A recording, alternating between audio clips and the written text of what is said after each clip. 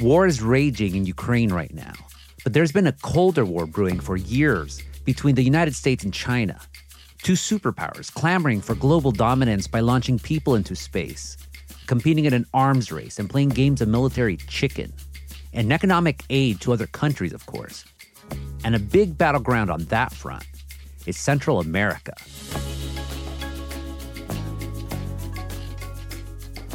I'm Gustavo Arellano. You're listening to The Times, daily news from the LA Times.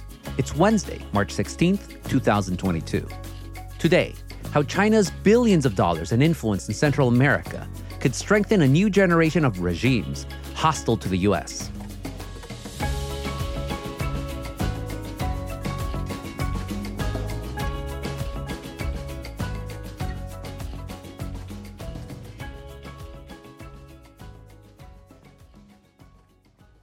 Here to talk to me about all of this is my LA Times colleague, Latin American correspondent Kate Linthicum. Kate, welcome to The Times. It's great to be here. Regular listeners know what's up in El Salvador because we've already had you on twice to talk about the country, but catch up any new listeners about who's in charge and what's going on right now. Yeah, so the president is a guy named Nayib Bukele, who was a former advertising executive who made a quick rise in politics and was elected president in 2019.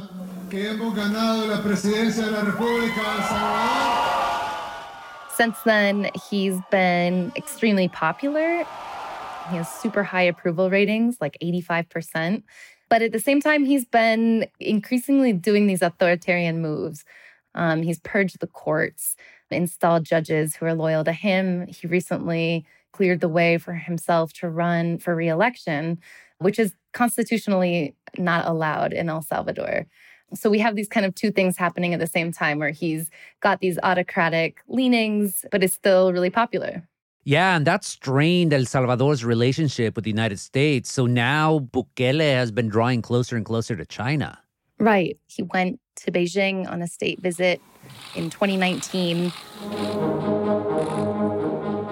And he's got sort of this really friendly relationship with the Chinese ambassador on social media. Bajo el liderazgo de los dos jefes de Estado, China y El Salvador, han logrado continuamente brillantes resultados en la cooperación.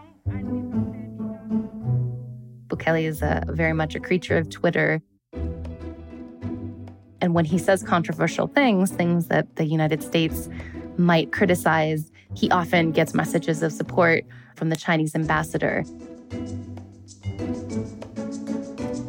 So at this time when the United States is punishing Bukele, moving aid away from his government, giving it to civil society, targeting members of his cabinet with sanctions, we see China really embracing this president. Kate, you recently went down to El Salvador to check out all this new construction that China is helping to fund. Yeah, so China is giving major gifts to El Salvador in an effort to kind of open markets there and also win political influence. Hola, soy Kate. So there's this massive library that they're building in San Salvador's Central Square. Entonces, ¿qué piensas sobre el proyecto? Que está bien, está grande. ¿Es muy grande? Sí, está bien. Y supuestamente es la biblioteca del futuro. And it was really striking to me that in this very symbolic, central square of the nation, this place where many important events have happened and sort of the heart of this country, we will soon see this 7-story library towering over it. Notice the writing of the project is mostly Chinese. Spanish is somewhat of an afterthought. There's Chinese workers coming and going. And notice here, the building is going to say China in the upper right. Working alongside Salvadoran workers. And kind of a real era of excitement. A lot of people I talked to said they were very thrilled to have this new library going up, which they think will be important for kind of the younger generations.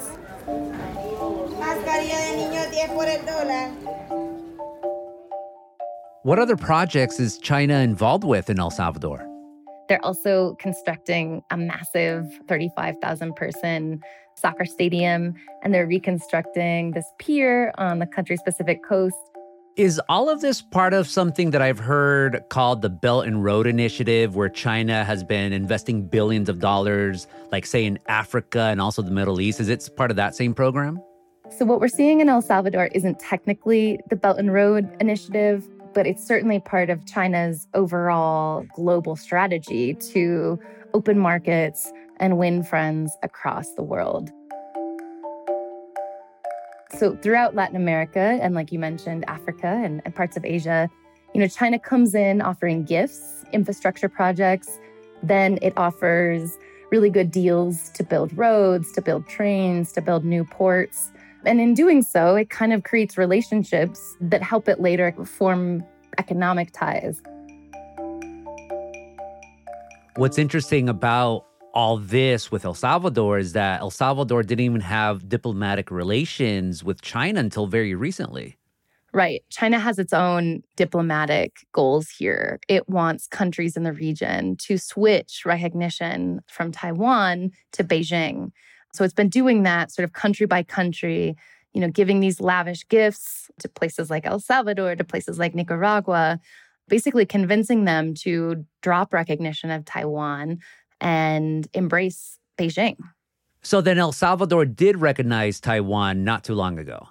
So in 2018 is when we saw El Salvador formally drop its ties with Taiwan and recognize Beijing. So a generation ago, the U.S. was worried about communist influence in Central America, and here we are again. How is this Cold War different from the one between the U.S. and Russia back then? Yeah, it's a really interesting comparison.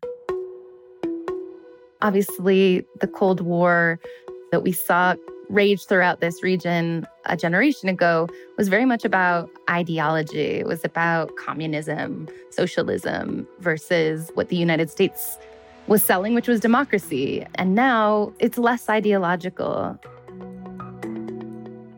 China is not trying to spread its ideology throughout the region. It's really trying to create new economic markets. And one thing that's really interesting is China does not comment on the domestic politics of any of the countries that it's involved in here. So with El Salvador, when you see the president kind of doing these increasingly authoritarian moves, China's remained silent. And that's obviously really appealing for Bukele and other would-be autocrats in the region. China has this policy basically of non-intervention. They don't meddle with the domestic politics of their allies. Coming up after the break, China sets its sight on all of Latin America.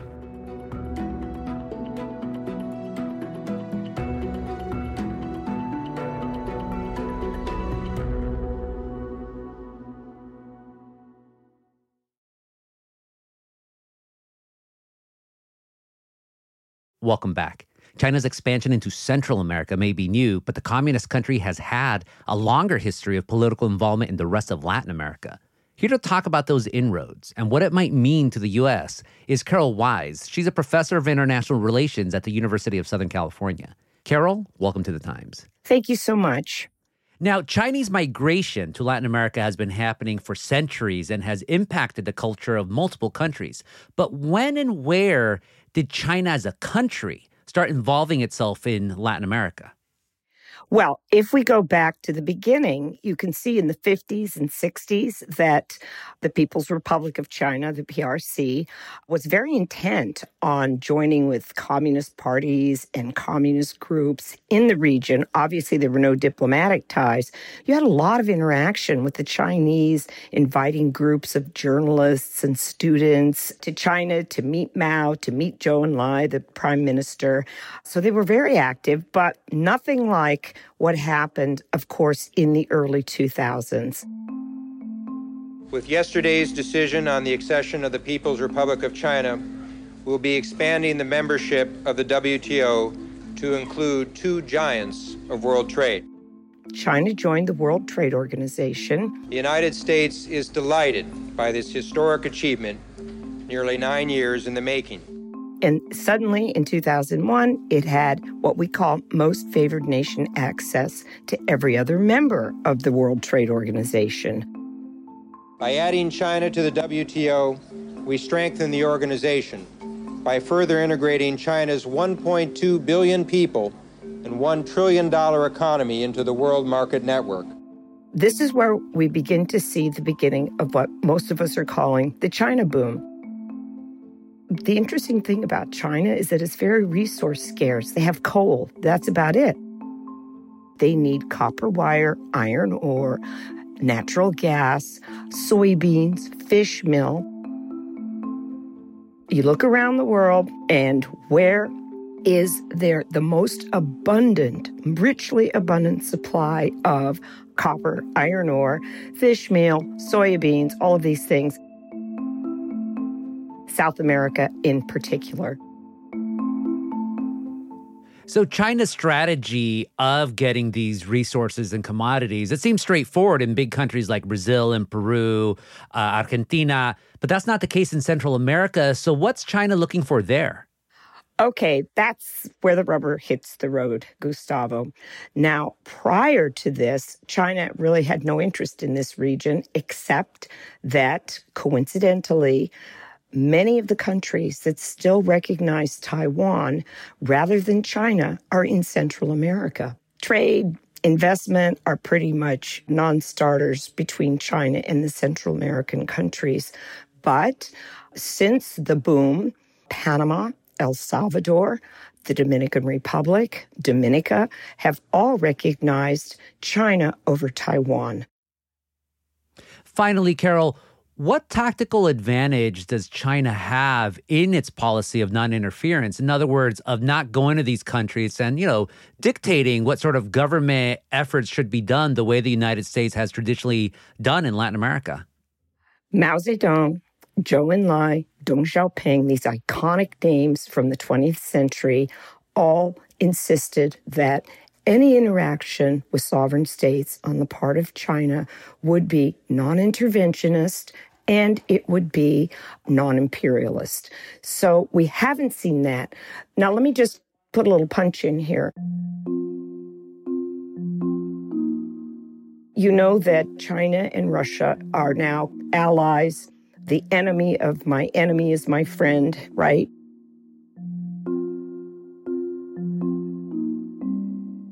It'll be interesting to see how China reacts to Russia's intervention in Ukraine. This is going to push the non-interventionist, non-imperialist policy to the very limit. Carol, thank you so much for this conversation. Gustavo, you know so much about this. I so enjoyed the interview. Coming up, will China's influence in Latin America help strengthen anti-democratic regimes?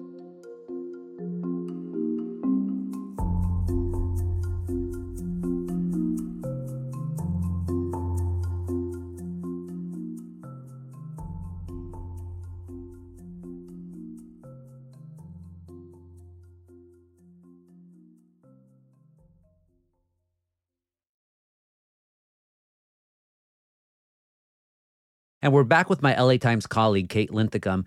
Kate, the non-interference loans that China keeps doling out across Latin America, people are worrying that might strengthen anti-democratic regimes. Right. I mean, China is quite literally being an economic lifeline to several countries in the region. We see this, really clearly with Nicaragua, a country that is a dictatorship. Nicaraguan President Daniel Ortega is ahead by a wide margin in his bid for a fourth consecutive term in preliminary vote tallies for an election widely considered rigged. The president there has jailed his electoral opponents, has jailed journalists. Ortega, who turns 76 on Thursday, first served as president from 1985 to 1990 while battling US-backed rebels. He returned to power in 2007. Nicaragua has faced sanctions from much of the world because of this, including from the United States. China comes in and in its quest to, win kind of new economic markets there and also just win new allies in the region, it's offering a lot of real material goods. So China has offered to build a huge number of new apartment housing complexes in Nicaragua. There's a lot of speculation that China will be building new highways and other kind of big, real infrastructure projects that really are kind of help propping up this regime that has been kind of a pariah to most of the rest of the world. That's a fear that many now have about El Salvador and President Bukele. How reliant is he on China right now, especially since he's having issues with the United States? So it's important to point out that the China-El Salvador trade relationship really pales in comparison to the U.S.-El Salvador trade relationship. There is so much commerce between those two countries, and the U.S. has historically given hundreds of millions of dollars of aid to El Salvador each year, largely aimed at combating migration. So there is a huge, strong relationship between those two countries. But China's aid to El Salvador is significant. You know, when Bukele went to Beijing in 2019, he returned with $500 million in aid pledged from China. This is direct foreign aid, no strings attached. China spending $500 million to build a massive stadium, a port, a new library, water treatment plants. And these projects, this assistance, you know, helps Bukele's presidency. These are projects he kind of gets to take credit for.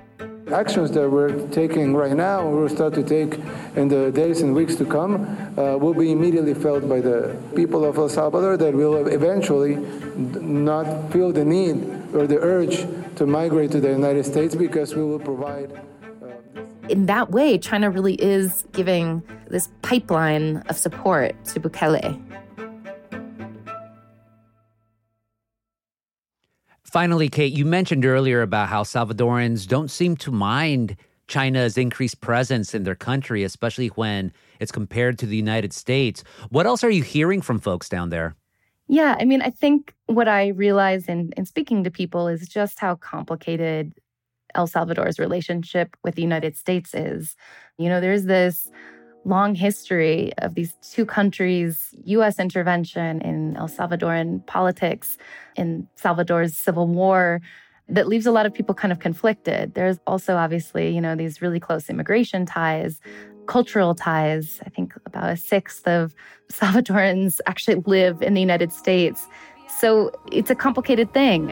En Estados Unidos vivía ella. Ah, ¿en dónde? I was living in California, then I moved to Nashville, Tennessee. Wow, muy diferente, ¿no? Los dos. But I think, you know, as the U.S. ramps up its criticisms of this president, who happens to be really popular despite his power grabs, a lot of people say, why shouldn't we have a relationship with China? Ya va a ver mejor El Salvador, desde mi punto de vista. One person I spoke to on the street in San Salvador echoed something that Bukele has said a lot, which is the U.S. doesn't own El Salvador, we own El Salvador. Quiere ser dueño. Pero igual, El Salvador es un país libre, como dijo el presidente en una cadena que él tuvo, que El Salvador podía hacer alianzas con cualquier país. Kate, thank you so much for this conversation. Thank you.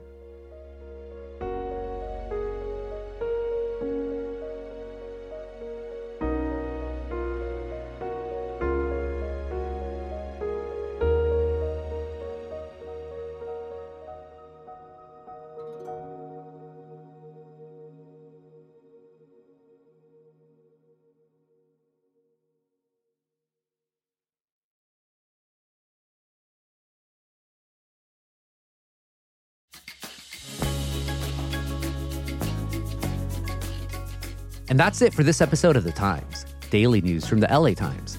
Tomorrow, we go extra local and focus on the latest scandal engulfing the Los Angeles Fire Department. Kasia Broussalian was the jefa on this episode, and our show is produced by Shannon Lin, Denise Guerra, Kasia Broussalian, Ashley Brown, and Angel Carreras. Our engineer is Mario Diaz, our editor is Kinsey Moreland. Our executive producers are Jasmine Aguilera and Shani Hilton, and our theme music is by Andrew Eaton. Special thanks to Updit for sounds from the construction of El Salvador's library. Like what you're listening to? Then make sure to follow The Times on whatever platform you use. Don't make us to Puccia Podcasts. I'm Gustavo Arellano.